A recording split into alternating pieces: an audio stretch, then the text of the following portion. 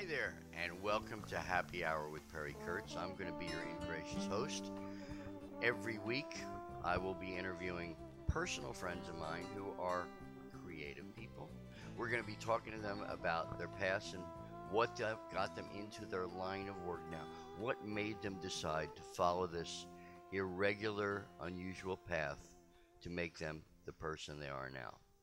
And today, I've got a friend of mine. I think I can call you a friend after 5 or 6 years. For sure. He has a jam session every Monday night at a place called the Park Bar on Burbank, in Burbank, and it gets some of the best musicians in the area. And number one is he is the best. He is there every night. He runs the jam. He plays guitar, and he has got a background of 1 million guitars and 1 million stories, and has played with some of the best. And today we're going to be talking to him about his life and what got him to where he is now as the well-respected superstar musician. Please welcome Vince White. Woo! Okay, Marshmallow wanted to clap. Marshmallow's the cat, by the way. Yeah, this is my dude right here. Yay. He's 7 years old. He's a Persian flame point. He's a little rock star. He's a movie star. He's my number one fan. He sits in my lap when I play guitar. And he just wanted to get in the little webcast for a second. There he is. That's Marshmallow. So He saw the microphone. That's what it was. So he's going to be running around and hanging out and stuff. Bye. Nice to meet you, Marshmallow. And shedding big old huge chunks Wow. of fur everywhere. You should save that stuff. Make it into a rug. I could. Easily. I probably have enough by now. Well, we appreciate you taking the time to do this interview with us, man. All right. So every Monday, Vince has a jam session. Been going on over 6 years now, right? Mm-hmm. And he's there, except for one time he got there late. Ooh. He had a previous gig because he's very important. And he plays with some major musicians. And he's got a lot of guitars. Is there one song you would like to open up the show with? Oh, my God. Okay, well, How about the new one? should I start with that? Okay. Start with something new because, this will be your audience. And this way, if you suck, only 30 people will know. All right. I'll play a little tiny bit of this song. I have some people in my life that are going through dementia right now, and I wrote this song about them. And also it's based on a story by a friend of mine, Joe R. Lansdale. He had a story called The Stars Are Falling. And so this kind of came to me in a dream. The stars are falling. The stars are falling. The stars are falling, and the night is fading from the sky. The stars are falling. The stars are falling. The stars are falling, and the light is fading from your eyes. Woo! Awesome, man. That's so cool. That's the That's chorus. beautiful. Absolutely beautiful. And as you can see, he uses his fingers when he plays guitar. Look at see that? See how effortlessly it was? But he runs a jam, and the quality of the musicians is amazing. I sit in every week and get up and I do my crazy bullshit and make up songs. We have a blast when you're there. We just go to town. He'll just start talking about everybody in the venue, and we'll just lay down a groove, and everybody goes ballistic. Yep, I always keep it simple. I go 3 chords, nobody gets lost. Keep it simple. And my preference is always to play with him because we go back so long. But he has been playing for a long time. When did you actually, how old were you when you decided to play guitar? Well, I'm going to give you the whole background. Hopefully I can do it in a nutshell in a few minutes. Supposedly when I was 2 years old, my parents said they used to take me to a bar and put me up on the table, and I would dance to some song. I don't know what the song was, but they said I would dance, and then the bar patrons would throw money on the table. Wow. So I was a little baby dancing around on a table. Coyote Ugly style. Yeah, but I do not remember that. I do remember when I was 3.5, my dad would take his guitar out at night, and he would play all these. You're gonna want to eat that mic, Bubba. Eat it. My dad would play all these really famous, old folk songs. I guess they're like public domain songs. Right. And at the age of 3.5, I would memorize all the lyrics. The only reason I know that is because I heard a tape of it recently. My dad had an old, one of those old reel-to-reel recorders. Wow. And so he would just start playing these 2-chord songs, which this might have influenced The Stars Are Falling. They're just E minor D chords. Oh, sinner man, where you gonna run to? Oh, sinner man, where you gonna run to? Oh, sinner man, where you gonna run to? All on that day. And the other one. What shall we do with the drunken sailor? Right. What shall we do with the drunken sailor? What shall we do with the drunken sailor? Early in the morning. That's an old one. That's a classic. That goes back to like late 30s. So I'm on the tape. I couldn't even sing. I had the words down, but I'm like, oh, cinnamon, where you? I thought it was cinnamon. I'm like, oh, cinnamon, oh, cinnamon. And then that I got really into guitar, just listening to my dad when I'm like an infant or a toddler or whatever. And, he put away the guitar. He never played it again after I was about 5 or so. He put it in a closet. And I noticed he started having some mental issues, which, he was obsessed with work. He was an inventor. He would be out in his garage for 12 hours straight on the weekend. And I think if he kept playing the guitar, it would have saved his life. He would have still been here right now. Possibly, yeah. He passed away in a motorcycle accident when I was young.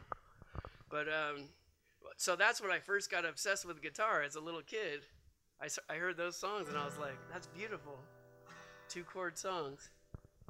And so then, as the years progress, this is where things get a little wacky. They put me in piano lessons when I'm around 7. And I could not fucking stand piano lessons.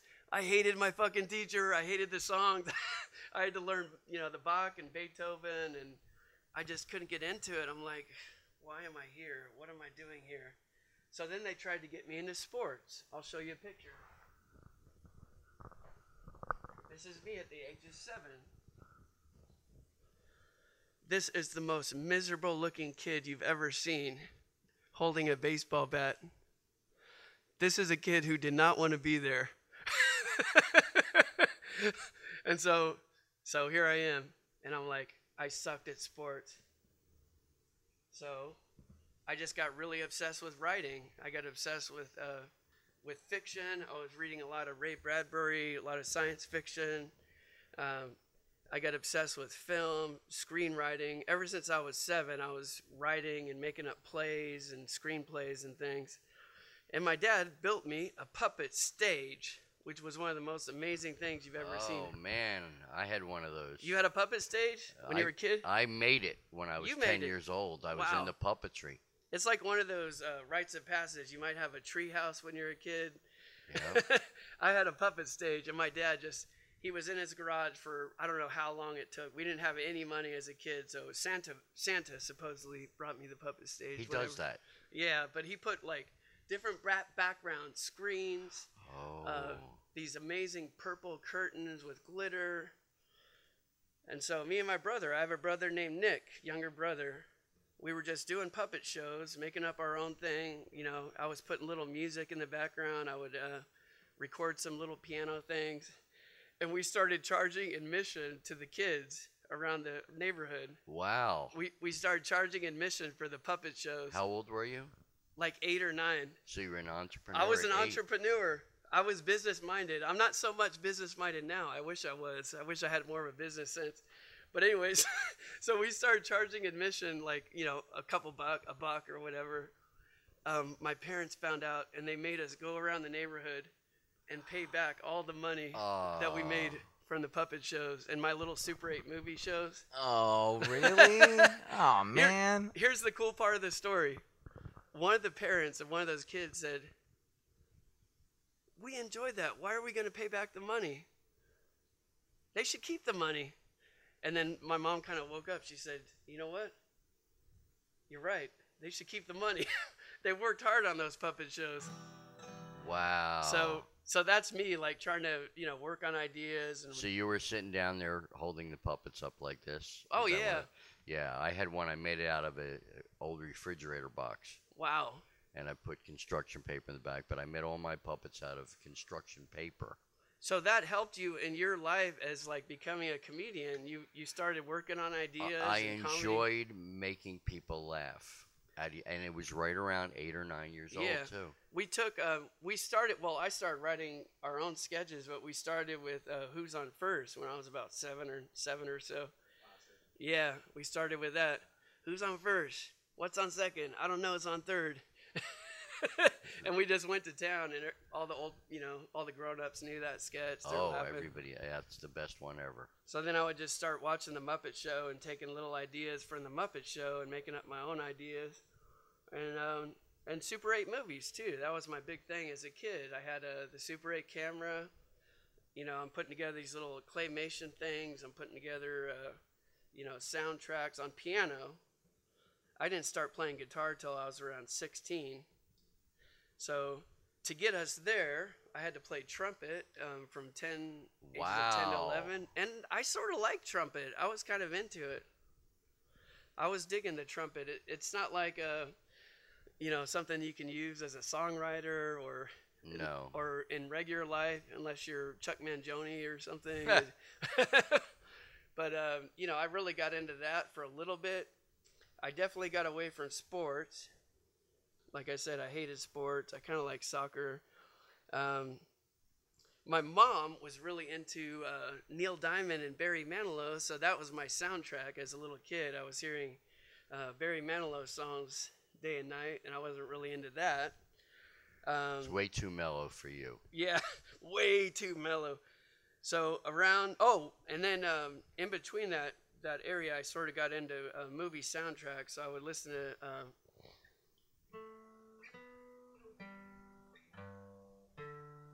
and I would figure that out on piano, and then I would take the old beat-up guitar, and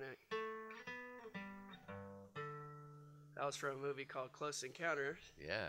I don't know if we have the rights to those 7 notes, but as long as it's under 20 seconds, we're good. Yeah. Well, that was my life story. What, being under 20 seconds? No, the Close Encounters. I was the alien. There you go. They were very handsome aliens. Yes. I thought they looked good. You did a good job on that. Thank you. So then I was really into Star Wars,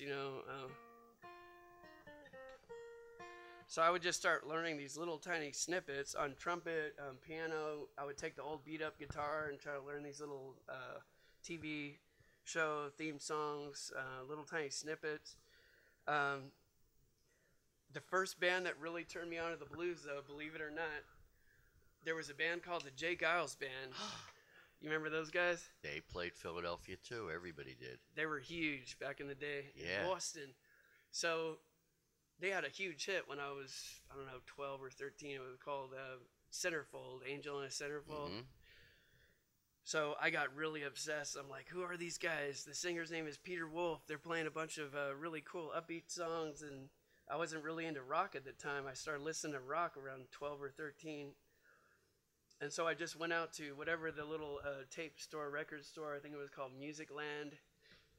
I went and bought a whole bunch of B.O.G.O.S tapes, and the first few were all straight up blues. So it was like John Lee Hooker songs, those old blues songs. Serves you right to suffer, baby. Serves you right to be alone. Boom, boom, boom. Serves you right to suffer, baby. Serves you right to be alone. So I would try to sing like all these old blues guys when I was 12 or 13. I was trying to sing low. It's like, serves you right to suffer, baby. Serves you right to be alone. You're living in the good days, and all your good days is gone. But your voice was saying, serves you right to suffer. Serves you right to be alone. And then I looked at the credits, and I'm like, John Lee Hooker, Otis Rush, who is my all-time favorite blues guitar player ever. all these old guys, Albert Collins, James Cotton. So I started to listen to blues when I was around 12 or 13. The band that got me into wanting to play motherfucking guitar and be a musician and get obsessed with it for the rest of my life for the last 30-something years is Jimmy Page. Really? And Led Zeppelin. I never would have seen that. Well, I started listening to Led Zeppelin, and everybody knows, you know, whatever. You got, like, you hear all the songs that everybody knows. On the first record was a song called I Can't Quit You, Baby. Oh, that's blues. Totally. That's blues, and that was Otis Rush. He wrote that. Well, he didn't write it. Willie Dixon wrote it, but Otis had the first version of that song released. And so I'm just listening to that. I'm hearing that chord, and this is Robert Plant's version. Well,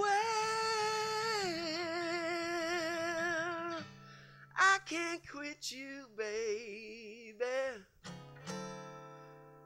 And then I was just like, whoa, what is that? So at the age of around 15, 16, I had to get a guitar because I heard that first Jimmy Page lick where it's like, Ooh, smooth. that was the Otis Rush lick.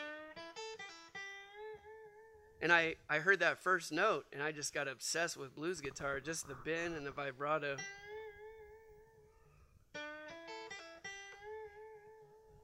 And that's what I've been trying to do ever since, like try to encapsulate all the soul and the emotion that you can out of just one or two notes.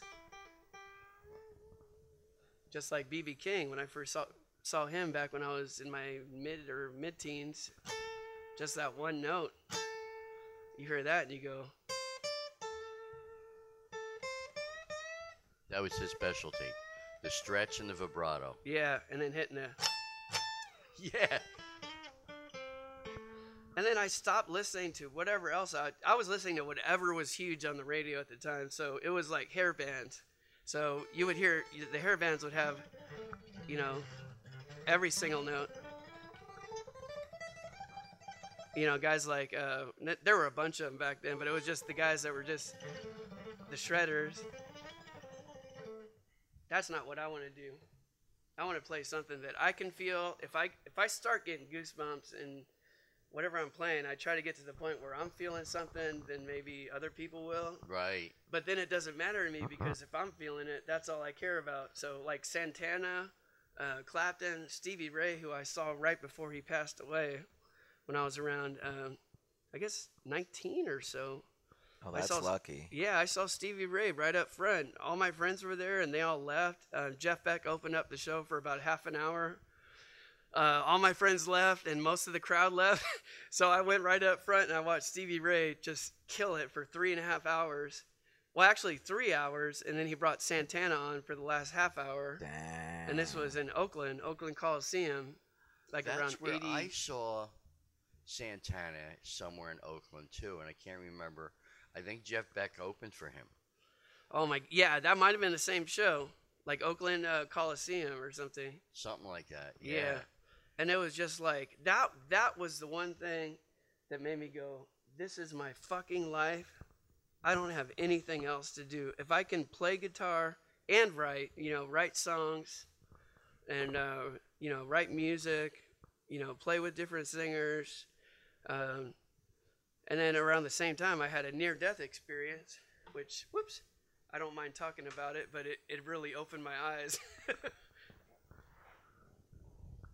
That? Sure. Absolutely. Okay. Just don't die in the middle. No, I'm okay right now. We're still here. Everything's great. Yeah. So when I was 19, I had a white Camaro, which I loved. I was obsessed with that car. I used to take it out to like cruise trips. We would go out to like Modesto, all these different little cruise areas. Where were you living at that age? I was in the Bay Area. That's where I grew up. I forgot to mention that. I grew up in the Bay Area. All right. Northern California. I was there for the 80s. This was probably in the late 80s. I'm surprised I didn't run into you. We might have. So anyway, so I had this car, and I'm just hanging out with my friends. I was a pretty bad fuck up. I was maybe just out of high school. I graduated by like this much, like a fraction of a hair. The hairs of your chinny chin chin. Yeah, exactly. So we're out there. Me and my buddies are just fucking around. I'm playing guitars during the day, and then at night we're just cruising strips, meeting girls. You know, usually the girls are on the top of your list at the teens. That's pretty much all you're thinking about. You're thinking about the girls, so you're going, okay, what else is there? Well, for me, music was kind of secondary. So we're doing that whole thing. We're doing the strip thing. We're doing Modesto. My car broke down in the middle of the night, and I pulled over. The transmission was out, so I left the car right there. I was like, I can't go anywhere. We're gonna hitch a ride or whatever. We hitched a ride back home. I came back the next day. I had a friend of mine look at it. He said, "It's the transmission line. You got to get like a patch for the transmission line. You got to get fluid." So I said, "Okay, cool. I'll do that." So I come back. I'm on the side of the road. I'm in the dirt part. I'm way, way, way off the road. I didn't have a jack, but I just kind of carved out like a little hole that I could go under the tire and go under the transmission line, hook it up. I'm in the middle of hooking it up. I was under the car for maybe 15 or 20 minutes. A driver swerved off the road, smashed the back of my Camaro. The entire car was demolished. It flipped around my head and missed my head by about a half an inch. And I'm standing there. I'm looking around. I'm like, is this a joke? What just happened? My car completely smashed apart and demolished over my head. And we saw one of the tires missed me by about, I don't know, a couple inches. Wow. So I kind of went on a different path after that. Yeah, that all. I went into two different places. I said, how is that even possible? Am I still here? Am I in a different reality? Did I go somewhere else? Maybe I am still here and I have a greater purpose. That was kind of my main thing. So, and then I just got really, my dad died right after that. So I just got really obsessed with blues, and I found all these father figures, older guys that were really into the blues. And so all through my 20s, it was just playing blues clubs, playing the blues. But at that point, you decided you didn't want to be a car mechanic. No, not a car mechanic. Okay. and it made me decide I never want to be under a car again. Oh. I've had a few near-death experiences, but that was the one where you go, okay, that was literally a half an inch. How did I make it through that? Or did I make it through that? Who knows? Well, the one guy that died from the earthquake we had last week. Yeah. He was working under his car when the earthquake hit. Oh, and the jack fell? And the car fell and crushed him. Oh, shit. I didn't hear about that one. Yeah. That just came out a couple days ago. Well, you know what's crazy? If I did have a jack, if I didn't carve that little hole under the car to get to the transmission you would have line, been crushed. Definitely crushed. If I had a jack, the car would have just fell on my head. Because you were lower than the vehicle. Yeah, that's good. Well, see, this is called creativity. Yeah. The fact that you thought about doing something. You have a creative urge, and your desire is to create. When you were doing these puppet shows, you were creating. Mm-hmm. With your music and writing songs, you create. When you go out there and you're playing your leads, you are creating. People don't understand what it's like to play a lead guitar. Oh, to wow. go out there. Yeah. And making it up on the spot. It's all improvised. You That's basically, right. you know what you're going to do. I mean, as far as guitar, you put in your 10,000 hours, your 20,000 hours, your 30,000 hours. I spent all through my teens and 20s, I probably spent at certain points in my life 12 hours a day, just obsessing. And I had every single terrible job you can imagine through my teens and 20s. Such as? I hated every single job. What were the 3 worst jobs? Oh, my God. I can give you that list right now. I would say, well, physical labor, I didn't mind that much, but it was just all these warehouse jobs and moving boxes and, and I'm trying to pay my way through college. So I'm like, okay, I'm going to start doing all these, different gigs. I would say the number one worst for me, and I hate to say this in case anybody else is doing this right now. This is just me saying this. Telemarketing was the worst job I ever had. Amen. Oh, you know what I mean?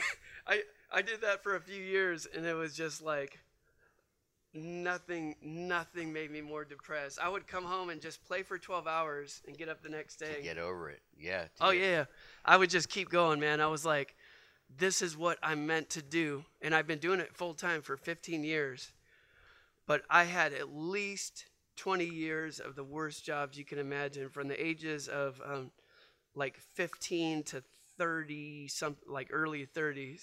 So, delivery jobs, delivering luggage from airports, hauling out these big old, and then the passengers would be so pissed off. You guys lost my luggage. I didn't lose it. I found it. I brought it back to you. It's your fault. I brought your luggage back to you. And then, the fast food jobs, whatever. There's a million jobs, but I would put telemarketing on number top. I hated it. Yeah, because it's always good to go home at the end of the day, and all you can hear is somebody saying something. You go, no, sir, I really can't do that to myself, but thank you. Yeah, it's always click. It was a click, click, click, click, click, click, click. And then after a while, I would just start fucking around and just start making up goofy voices. I was just amusing myself. Hello, is your mother there? Yeah, I would do my impersonations and be like, you think you might need insurance, for Christ's sake? I'll give you insurance. If you need insurance, I'm the one to give you insurance, for crying out loud.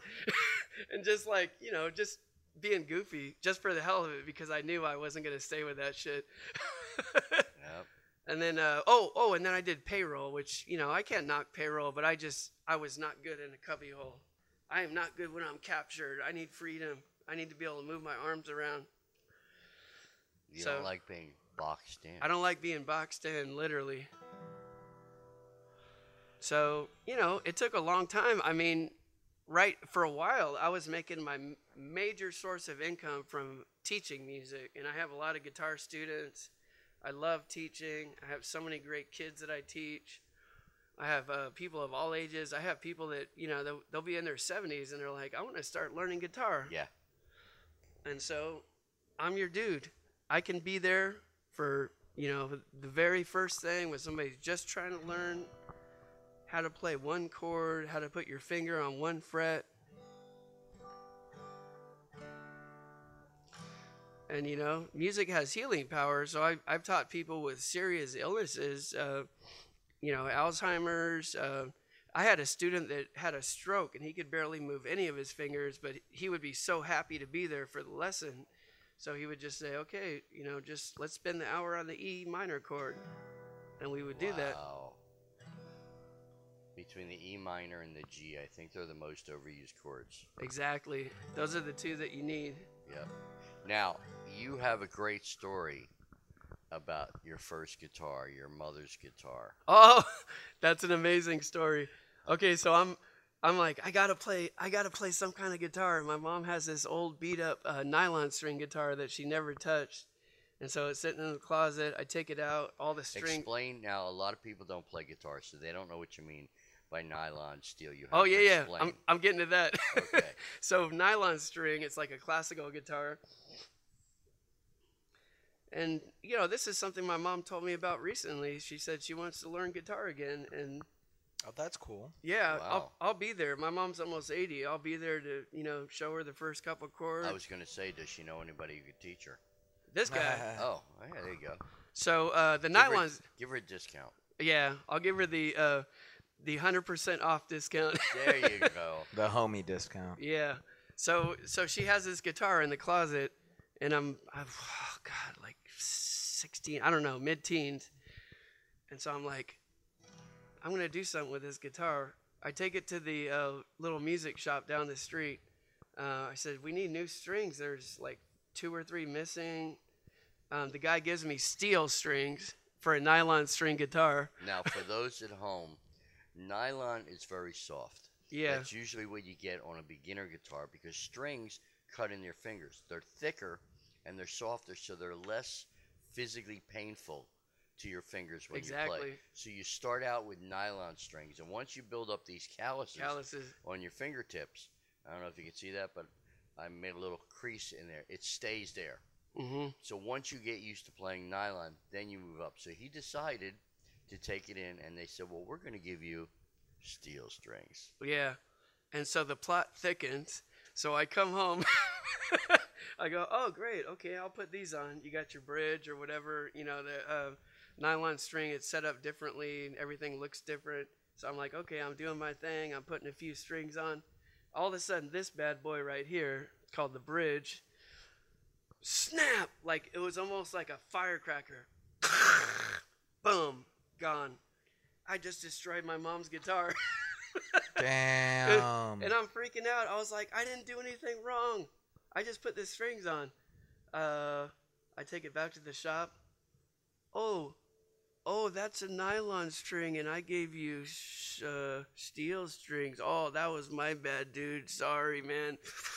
Sorry, I didn't know that was a nylon string. Yes. See, Holy the guitars crap. are designed for the strength. Nylon strings don't pull. You don't have to tighten up as much to get a high note. But on steel strings, it's got to be really tight. You could pick up a guitar with steel strings by the strings, and it won't make any difference. Yeah. But you do that with a nylon, and the whole neck's going to flex on you. Unless you're Neil Young. Neil Young could actually take steel strings and rip them completely out. I saw him do it on... Really? I saw him do it on SNL. He had his... At the end of Rockin' in the Free World, he took all his strings. He was pissed because he broke a couple, so he just went... Wow. I don't know how much strength that takes. I don't know if I wouldn't want to do it, but... Sounds like that would cut your hands up or something. That might. He didn't give a fuck. Like, Neil's an insane, amazing artist. I would say Neil Young is my favorite songwriter artist of all time. Just because he's completely, you know, he covers every genre. He's kind of a, what do you call it? You know, he's just a guy that does everything. He's a great songwriter, great lyricist, great entertainer, and a really bizarre electric guitar player. A lot of his stuff is just hitting that one note. I wanna live in a you know what? I wanna live with a cinnamon girl. I could be happy the rest of my life with a cinnamon girl. And then he'll just do a whole solo with that one note. And that kind of stuff moves me. So I would put Neil Young on my top of all-time influences, and then Tom Petty is a pretty close second. We have our Tom Petty tribute band. Of course. Yeah. How'd that show go? Oh, it's going great.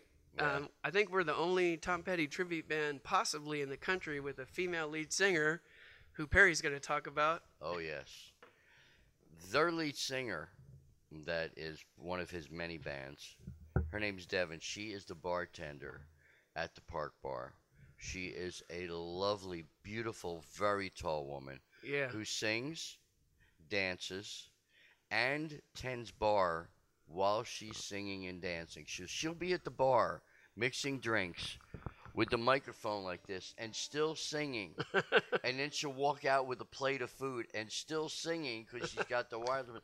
And she's a giant. Marry me. And she jumps up into the air, and it's like you're going to hit your head on the ceiling fan. And she sings great. And she has the highest kick in the world. Unbelievable. All the way up to your head. I've had a couple incidents. Well, I've almost been knocked out. Her foot has missed my head by a couple. See, near-death experiences. There you go. There's a couple others. And then I've seen her literally fall back and almost hit a steel railing, like missing by inches. So she's she's a beautiful soul, man. Devin is one of the most amazing human beings I've ever met in this world. And an amazing performer. Great singer, great writer. I wish she would write more. We've written a few songs together. Our CD, which is called Between the Grooves, is Between the Grooves? Yeah, it's all original songs. Is that available on iTunes? Or? It is. That one is everywhere. We have them at the gigs. Cool. That's a nice little plug right there. That way people can look up some music. Yeah. DevinRollandMusic.com, VinceWhiteGuitar.com. Cool. Okay, so, pee break? Yeah, absolutely. We're probably about halfway through, right? Yeah, I'd say we're in about 30 minutes right now. Perry, while you're doing that, Perry can do some plugs of his own. And I have about at least 30 minutes more crazy. Dude. No, you're good, yeah. This is the only time. You have another 2 hours. This is the only time I've told my near-death experiences, like, for a live audience. That shit is pretty fucking intense, right? Yeah. How did I make it out of that? 2 inches? Crazy. But how did you feel once you got that story out? Did you feel a little relieved? It felt good. I don't feel weird about telling it, but for a long time I never told it because it made me both. That story made me like almost feel like a Jesus. I had like a Jesus Messiah complex. It made me feel like, what am I, like a savior? Well, let's go to the bathroom real quick because that's good stuff. I want to record that as part of it. But it also made me really fucking depressed because I looked at life as like, all of a sudden I looked at how fragile life is. We're like a half an inch from death all the time. Crazy. Yeah, it'll happen. Experiences where they said I should have died. Yeah. And I didn't. You can cut across the cameras. It's fine. I'll edit the whole thing. We're gonna cut out me saying I gotta take a pee and all that. Yeah. Don't worry about that. I'll get all that taken care of. That in a continuous loop. Back in the end. Put that in the blooper reel. Right. Exactly.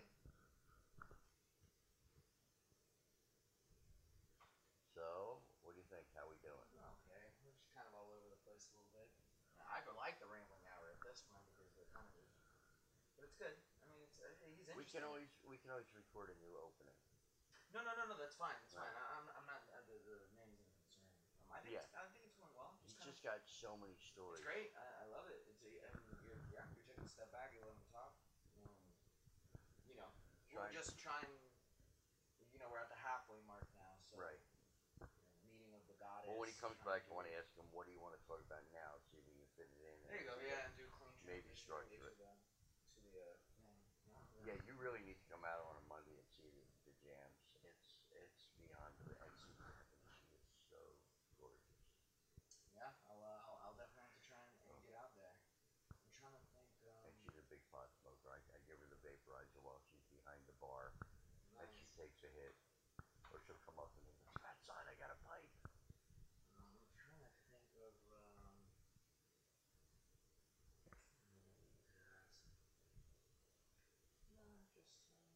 You're doing a good job of grandfatherly sitting right. back kind of thing. At the end, I want to go, and where do you see yourself in the next 5 years?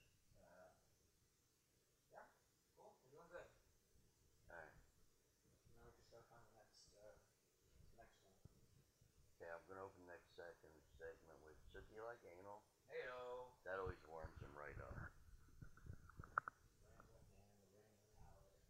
Yeah, he plays guitar, and when he's on the lead, he just steps over all the equipment and walks right out to the audience to play. Oh, really? Yeah. And he's played with some major people. That's what I want to get into next. One thing, just take it easy on your story side of it. Yeah.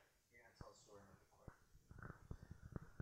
Well, I'm trying to think of stories that will lead him into something else. Well, just go with what you were saying on the second half. He has stuff written down. Let's focus on what he's dealing with. I mean, obviously, I'm not saying don't talk about it because it's part of you being the host of this thing. Is we do want to hear sort of what you think and how you think about it. But no, you're doing fine. You're doing a great job. I was just trying to figure out how to do this, or where to put this, or how to market this, or how to do that. Well, don't forget, this is our premiere episode. Yeah, we're playing around with the concept So, and everything. So things change. Any show that's on the air is going to morph over a period of time. yeah. More water. Guys, keep hydrated.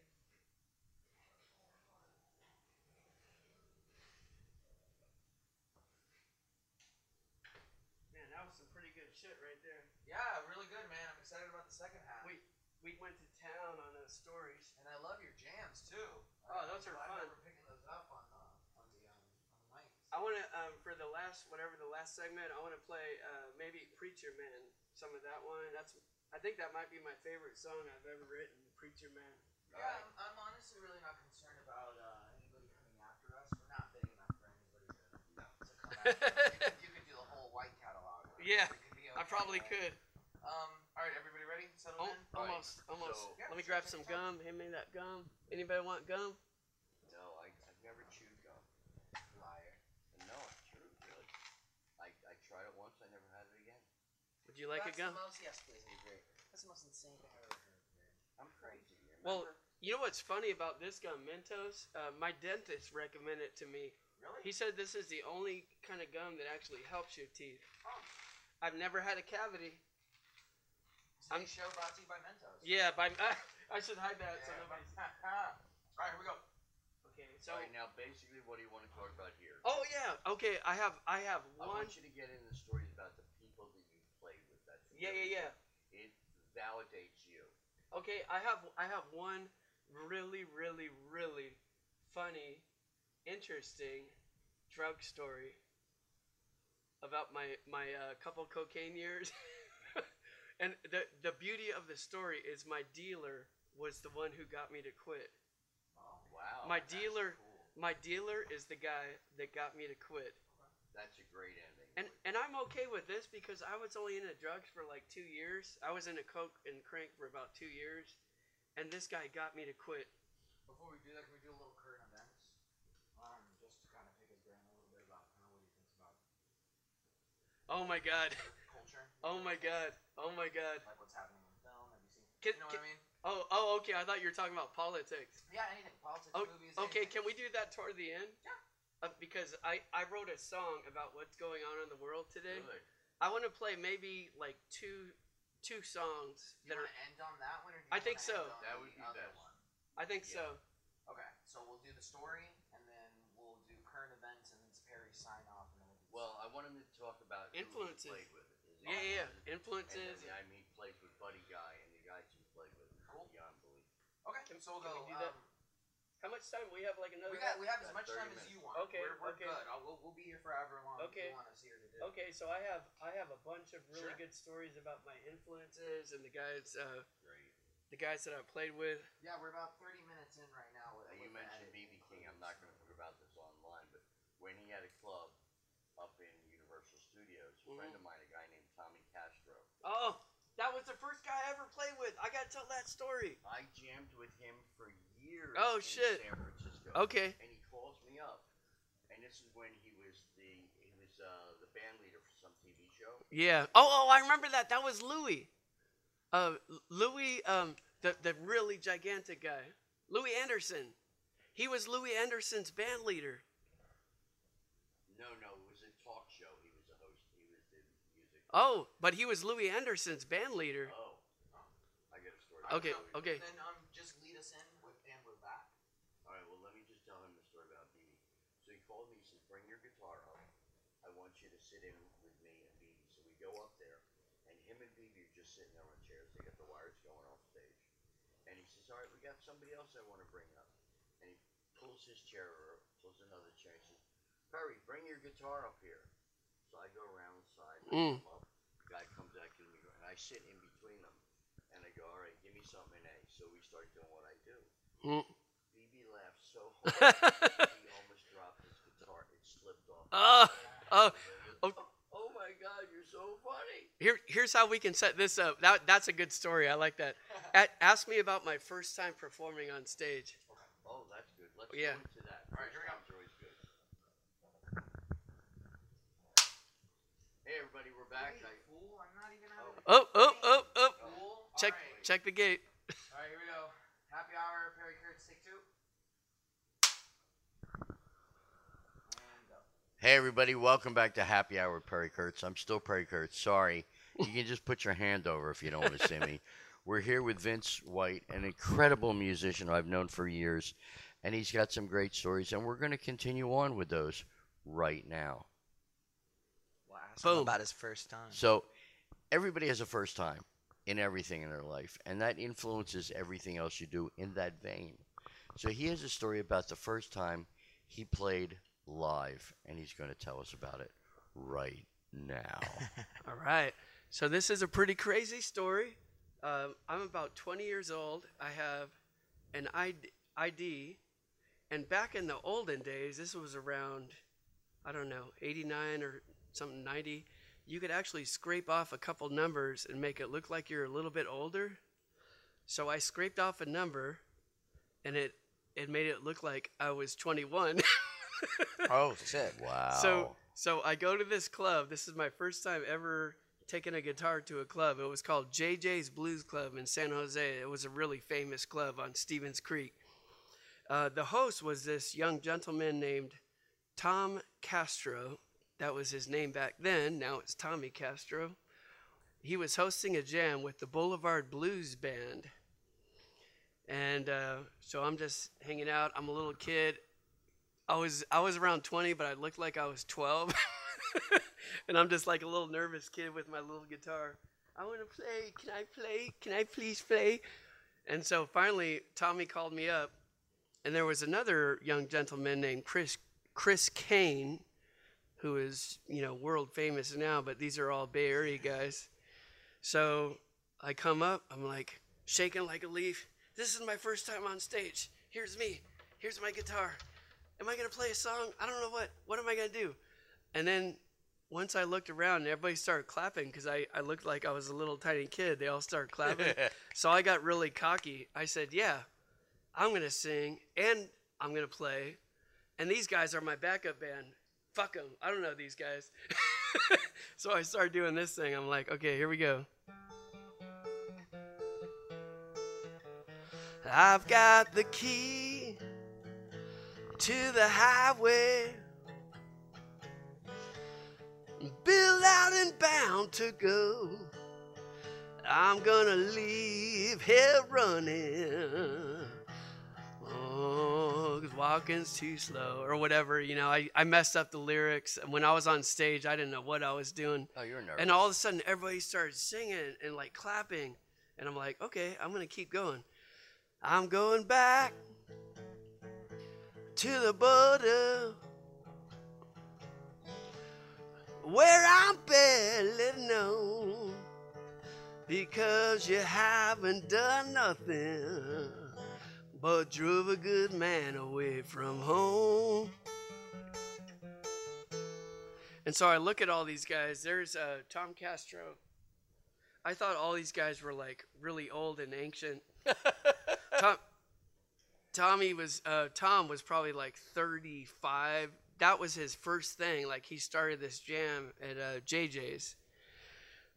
And then I go, okay, let me do another one.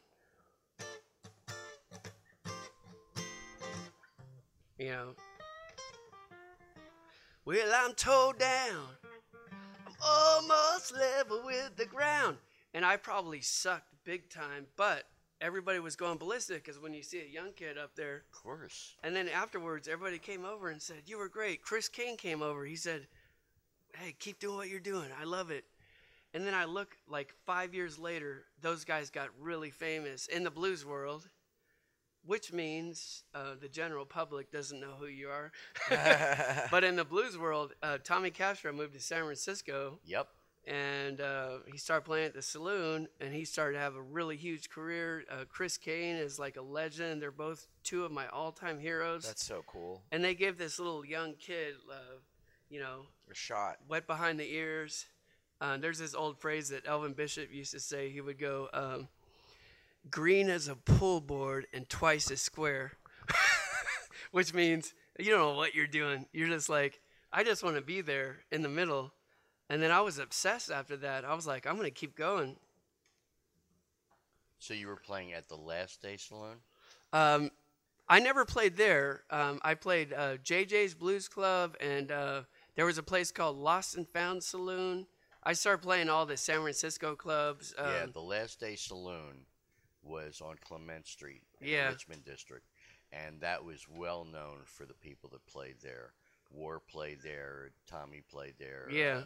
Everybody played, and it was that was next door to the comedy club. Oh, wow. So I had access. So I was waiting. I would go in and I said, "Can I sing with you?" And they go, well, we're gonna do a jam before this is over. All right, yeah. Because he knows how to improvise. But anyway, so that was my first time on stage. I was gonna tell you a quick story about the gentleman that got me off drugs, because I was a drug addict. Please do. I was actually really interested about that one. Yeah. He was going to do some drugs while we're waiting. Okay, so I was a hardcore fan. I would say I was like a big fan of the White Stuff for about 2 years. Milk. You like milk? Yeah, milk. Cake milk. icing. Milk, flour. What else? Yeah. I was like, what do you call it? I was into it. That's all I can say. So from the ages of about 18 to 20, I had a friend named Rudy who has long since passed, and he was my dealer. He was the guy that had all this stuff. He never charged me a nickel because I was like this kid in his late teens with a guitar, and he was a guitar player. And we would just jam for 12 hours a night. Let's do 10 Neil Young songs. Okay. Let's stretch each one of those songs out for an hour. Let's do Down by the River. For 4 You hours. take my hand, and I'll take your hand. Together we can get away. And so, the solos, and we're just jamming and jamming and jamming like best friends. His wife was always there. She would just kind of sit there and watch us. She's like, okay, this is cool. I guess they were both doing, the the inventory. They were all doing what they had. Doing the inventory. Yeah. Good choice of words. Yeah. And I hate to say this. I will never say this to kids. I kind of used it constructively. I just played for 12 hours, day and night, and it was like, let's just play these songs all night and day. But the bad part of this story is that I'm bipolar, so the next day, after every jam, I would be a zombie, and I would be so depressed, and I couldn't handle it. And then I would go back again, like the next weekend. All right, here we go. Down by the river. And, we would just keep going. We're just like, jam, jam, jam, jam, jam, jam, jam. One day I came over and I said, I think I was 19 or 20. I said, I am done. Rudy, I can't do this anymore. I get way too depressed. I can't handle it. I said, probably in about a week, I'm going to come over and start pounding on your door and saying, I need another line, or I need another toot or a bump or whatever. Don't let me in. Just make sure I never come back in. And he looks me in the eyes. He goes, okay, it's a deal. Wow. Dang. You're done. And he was my dealer. I didn't pay for it. I don't know if I could call it dealer. I would say he was my buddy. Sounds like he was your buddy. Like he was your my friend. buddy. He was my buddy that we used to jam with all night. Still your supplier. Yeah. And so, you know what's coming next. About a week later, Rudy, let me in, dude. Let's just jam. It's all good. I just want to hang out and jam. Nope, you're not coming in. No, let me just hang out and jam for a little bit. It's all good. Maybe just one bump. Let me in. Right. Nope, you're not coming back in. He held to his motherfucking word. He never let me back in. And at the age of 20, I went clean and sober. That's crazy. Did you ever see him again? I saw him again about 5 years later, and his hair went completely white. Oh, yeah. And he was a taxi driver. And then he passed away a few years after that. Of course. Wow.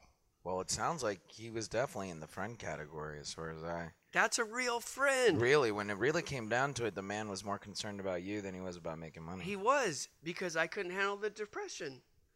Wow. That takes a certain type of dude to do that. Now that I think about that, like... When I go to the park bar, I'm not clean and sober. I can handle a few beers. I cannot touch pot. Pot also makes me mental, and I turn into a zombie. So I can't handle anything except for antidepressants and a few beers here and there. You got any extra Prozac on you? Yeah.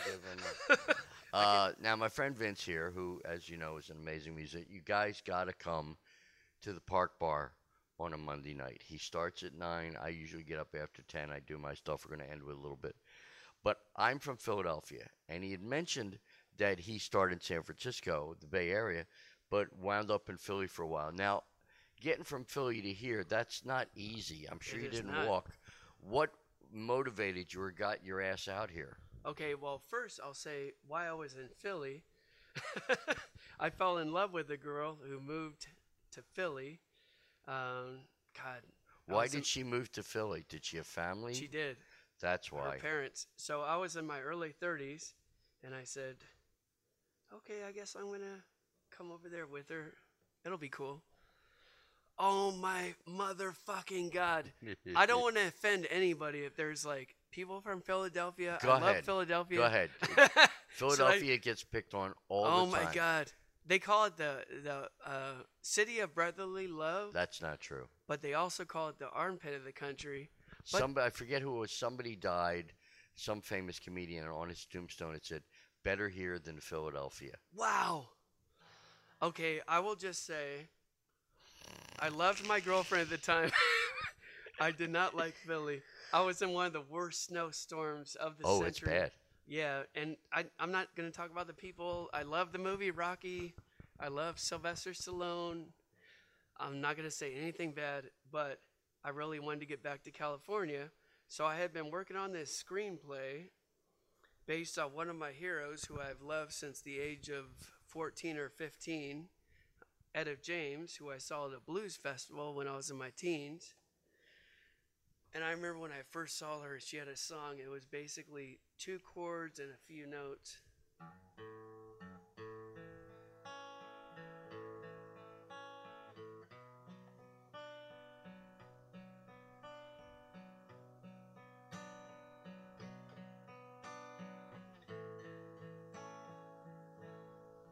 Something told me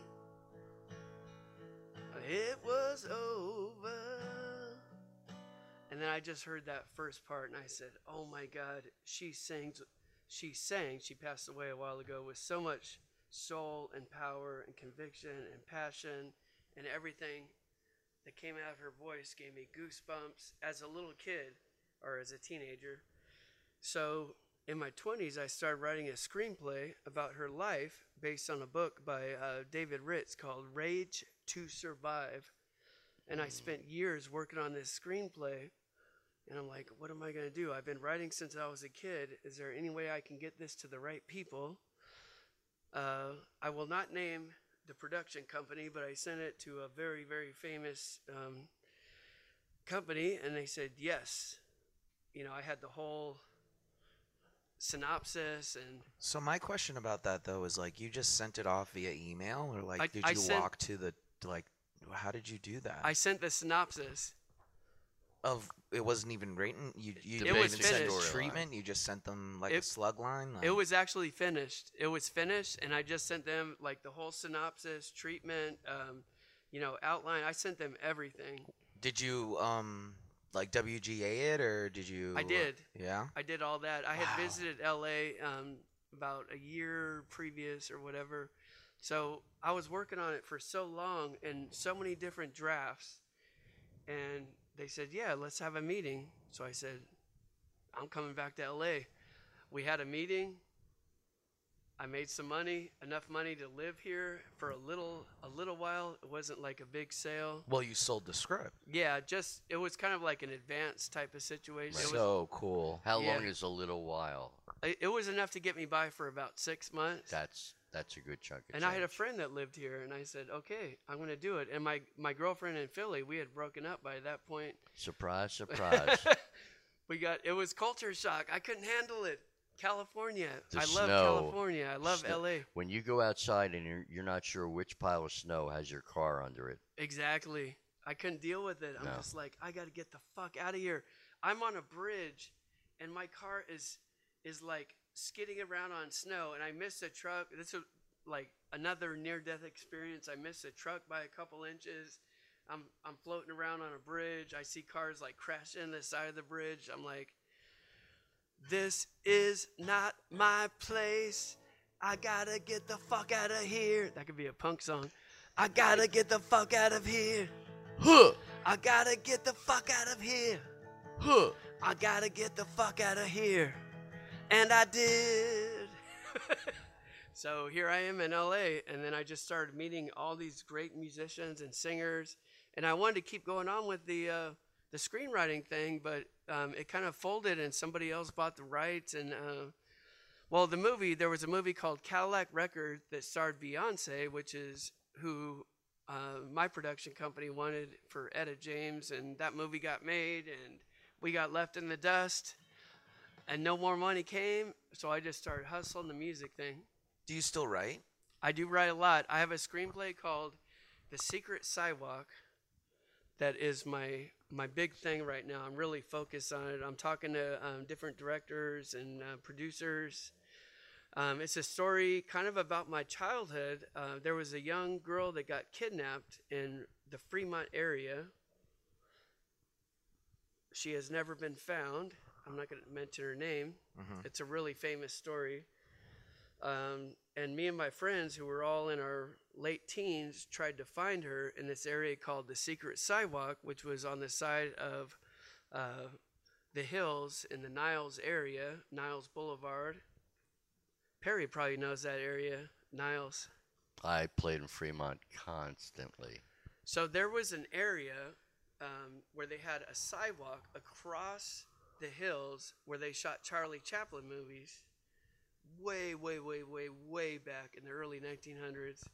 They shot all these movies. You know, they had the steady cams. They were rolling on the sidewalk. Right. They had a production company in that area that they thought was going to be the new Hollywood because Charlie Chaplin was so behind it.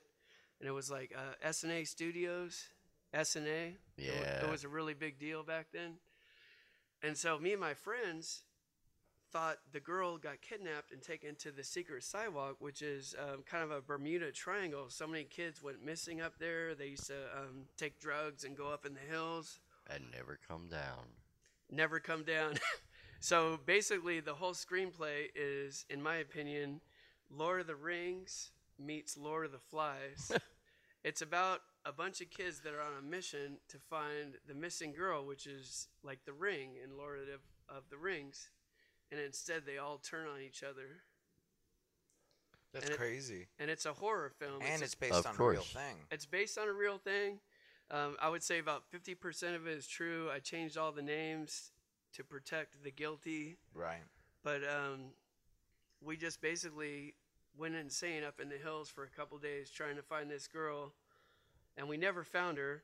But there's all this mythology about the secret sidewalk. There's the myth about the White Witch, some hitchhiker that got picked up on the area on the Niles Boulevard, and she got kidnapped and turned into the White Witch.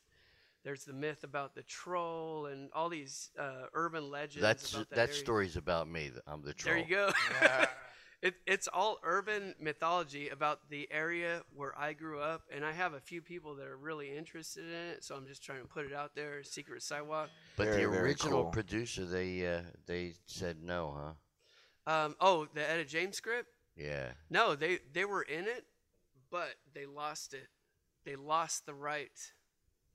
They were all the way in. It's unbelievable. Eventually I think somebody here, especially here in LA, I think somebody's eventually going to promise to help somebody with their career and then not do it.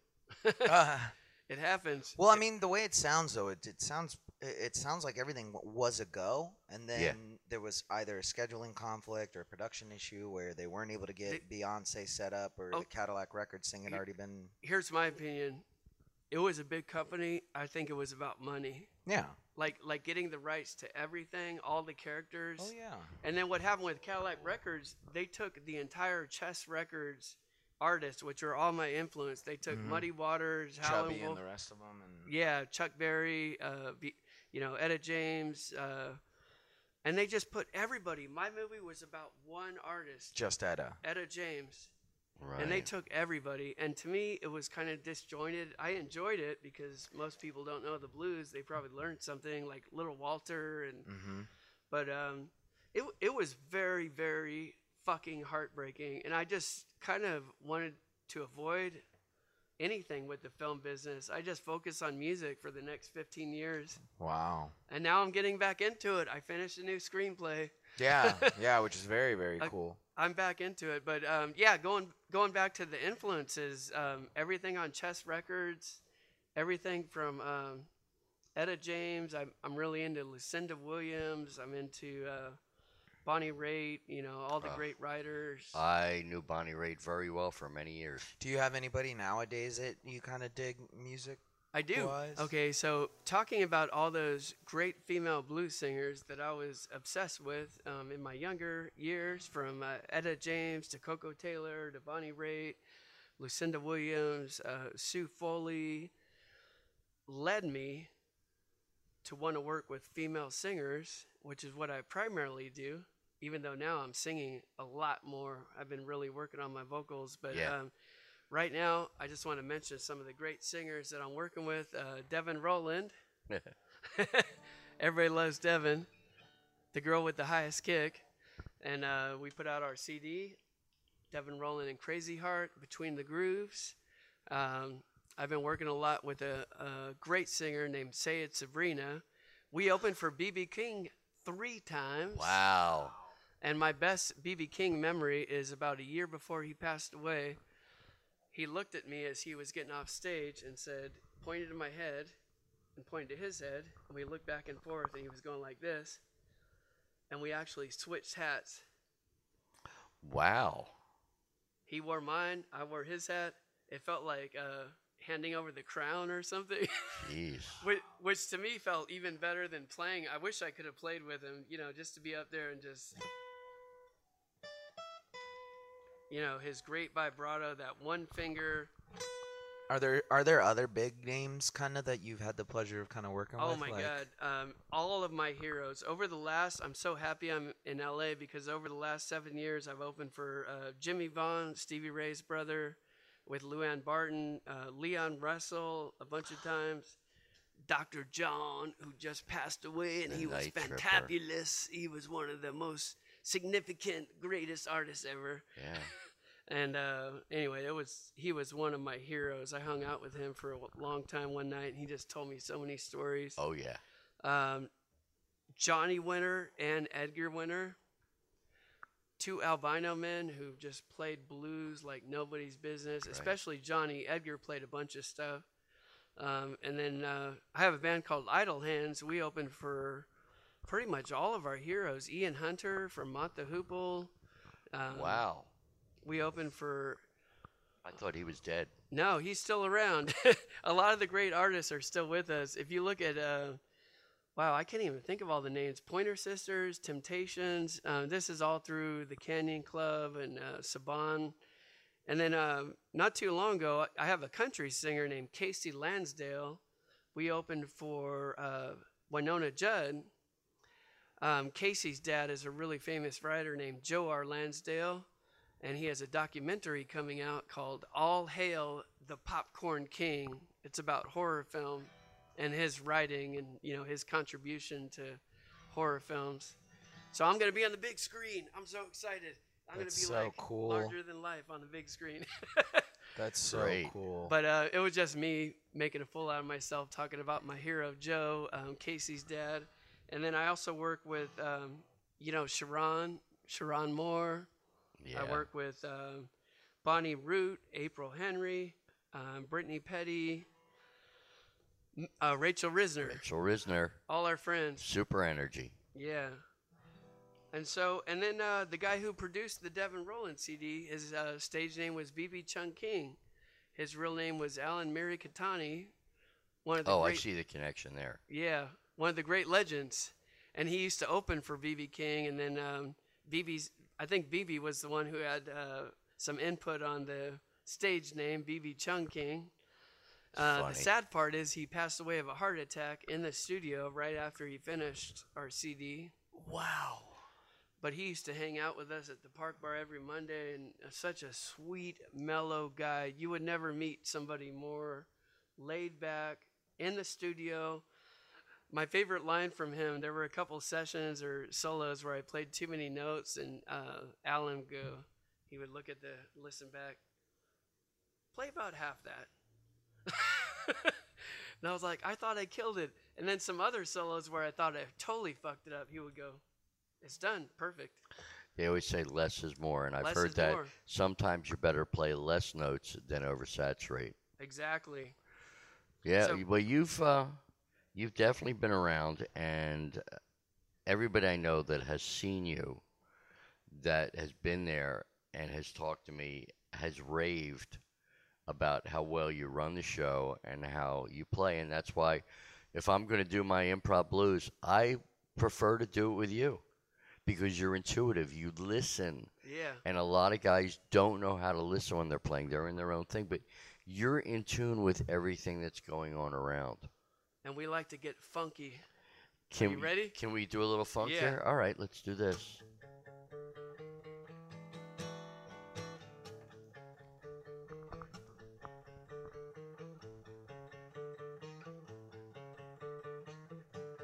You always let him go through one round.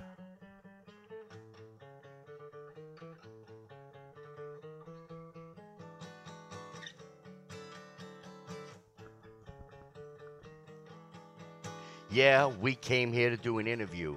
We're up in Glendale. It's getting late. I think it might be time to bail. I got Vince White. He's here playing the guitar.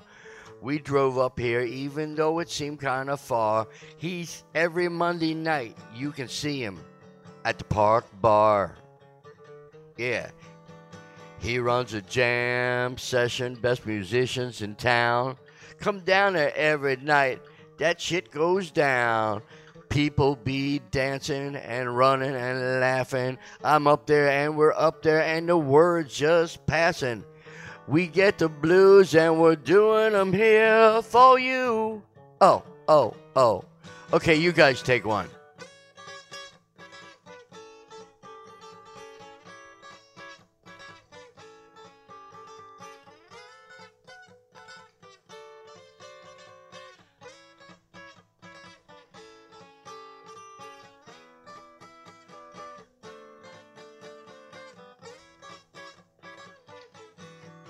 Yeah, he's playing an acoustic guitar, but he plays it like it's electric. Yeah, he's got some stories, and he's kind of eclectic. But he's got some stuff to go and always ready. That's right, that's what I just said. I know I'm getting heady, but I think it's time to wrap it up. We're gonna take it on home. Oh, yeah. I want to thank Vince White for being here, my buddy. Every Monday night at the Park Bar, starts at 9, runs till 1, sometimes later. And, of course, I got Brian over here running the show. My name's Perry Kurtz. Hey, we really appreciate you taking the time to do the interview with us, man. That was great. It was really nice to meet you. Do you have any other plugs or anything you want to pop in? Oh, yeah. Instagram, any other gigs? YouTube. Let's just mention the websites. VinceWhiteGuitar.com. How'd you come up with that name? It was tricky. That has all my links to all my other stuff, all my projects, all the gigs. DevinRowlandMusic.com. I work with her a lot. And then you can find all our stuff on YouTube, Spotify. Everything is out there. I want to plug the movie I'm going to be in, All Hail the Popcorn King, about my buddy Joe R. Lansdale, one of the greatest motherfucking writers in history. Watch for that. I want to plug The Secret Sidewalk, which is coming soon. Yeah, I would really love to. I mean, obviously, but like because again, I write, so it's so interesting. I mean, I mean, once that's all complete and everything, I think that'd be really cool. Yeah, the script is finished. We're just working on the right people, investors. I have the lookbook. We're actually talking to producers tomorrow, and we're talking to. Actually, we have a couple pretty big name actors that are interested. Get out of town. Good. It's all about finding the right names and people, and I'm really proud of it. I'm not necessarily, I'm more of a musician and songwriter and guitar player, but this script is one thing that I was obsessed with all my life, ever since I was, Well, considering you went out of your way to go and search for her. Yeah. Which, I mean, yeah, man, it just, man, crazy. Like, really, when you really get down to it and think about it, like the drug. Really, honestly, thank you so much for taking the time to do this interview. Like it was. Thanks, man. I had a blast. And when you write songs, you're writing stories, so it's only natural. It's the same thing. So hopefully everybody enjoyed, the first episode of Happy Hour with Perry Kurtz. And you can find me at perryfunny.com. Yeah, do a little plug there, Perry. And I'm everywhere. Just look up Perry Kurtz. I'm all over the internet. As Perry Kurtz. We want to thank you for watching, or if you're just hearing, just listening, watch for more. Yeah, leave a review. Share with a friend, an elderly neighbor, maybe your grandparents. Tell your friends about it if there's somebody you really hate, force them to listen to this. Right. Otherwise, be careful. Take care of yourselves out there. Well, if you want to play us out, my guy, we'll do a little improv out tune, and here we go. that's it. Can we do the song off the new Devin Rowland CD? He's tuning down for this. It's called Preacher Man. This is probably one of the best songs I've ever written. Is this about Sam Kinison? No, Oh, it's okay. it's dark. It's about a town hunting down a preacher, Oh, good. and this is on our CD.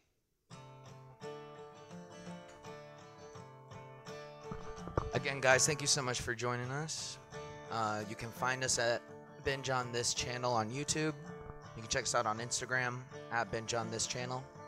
And if you like what you're hearing, you can also check out This, That, and the Other, a variety podcast out every Monday, eating dinner at the lunch table.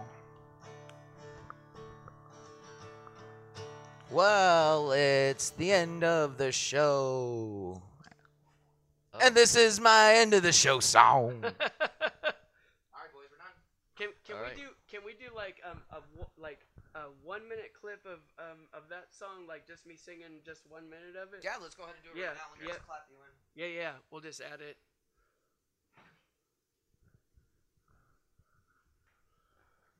All right, here we go. All right. Might as well do it Make because sure to eat the mic, too. All right. yeah, because the 3 people that are watching. 3, 2, 1. All right. This one's called Preacher Man.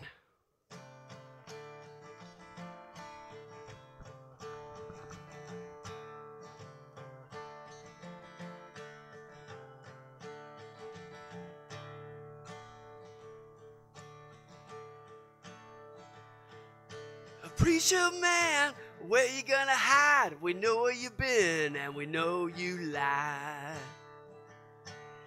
A preacher man, you better run. Your time has come and now your day is done. So get off your high horse, stand off your throne. Lord ain't gonna help you, now you're all alone. Gonna take you down, bring your body around. Your soul is going straight hell bound. Straight hell bound. Hang 'em up high, hang 'em up low. Put 'em down where the grass won't grow. Hang 'em up high, hang 'em up low. Pay the price when you're down below. Ah, ah, ah.